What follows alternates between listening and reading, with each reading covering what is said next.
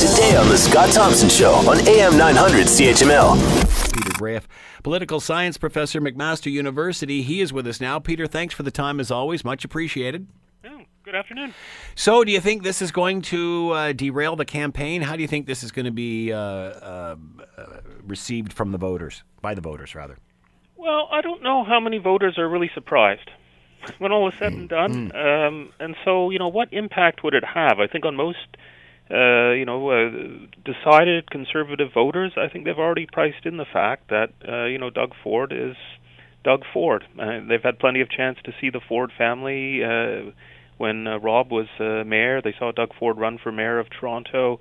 They know the circus, they know the bluster, they know that behind it there's maybe not a whole lot, but they appreciate the policy. So I don't think they're going to move. I think there's two groups of voters that might move as a result of this.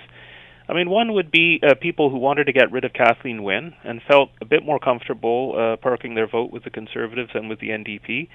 They may begin to ask themselves, well, do I want 4 years of a circus? Or, and the sort of ongoing drama around that, or do I not want that? And that might lead them to change their mind. I don't think that's a huge pool of voters. The other voters that's maybe a bit larger would be people who at the end of the day might decide, we're deciding between supporting either the Green Party or the Liberal Party out of a conscience or a desire to support those parties, and they were sort of waffling between that and anyone but Ford. And so in this situation, a kind of further question about his ethics, further question about what kind of carnival it might be for the next 4 years, it might push them out of their, voting for the party that they like best to an anyone but Ford vote. But again, I don't see those as huge pools of voters, but they might make a few differences at the margins. What about the timing of all of this? Are voters questioning that? They might be. I mean, it's not obvious that either the Liberals or the NDP have Renata Ford as their puppet. So in some ways it may be more a decision to bring this forward before Doug Ford is Premier of Ontario rather than after, when it may be harder to work this through the court system on her part. I mean, if anything, I think for the opposition parties it would have been a lot more useful had this come out about a week ago, when they would have had more time to really craft some of the lines of argument out of this.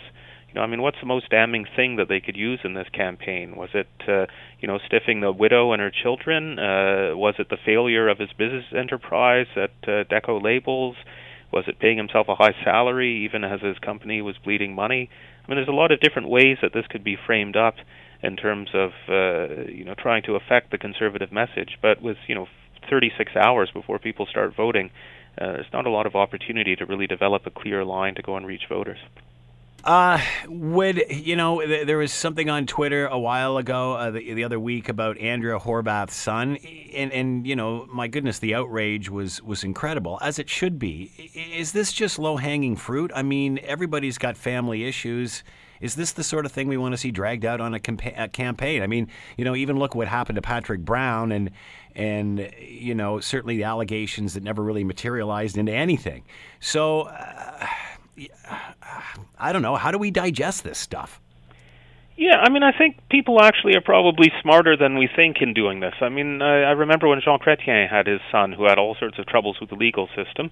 I mean, people sort of understood what that was about. I think similarly in this, there's, some skepticism. There's a desire not to be too drawn into it. But in other ways, to the extent that candidates do present themselves in particular ways, we do use it a bit to get a sense of what's going on. I mean, it's one thing to have, kids who get into trouble or kids who, are doing particular things in their lives, and we recognize that parents don't control their kids. When people do have fiduciary duties in wills and so on to look after assets, and, that's a bit more directly on them and less on their family, and it does tell us perhaps a bit more of their character. Want to hear more? Download the podcast on iTunes or Google Play and listen to The Scott Thompson Show weekdays from noon to 3 on AM 900 CHML.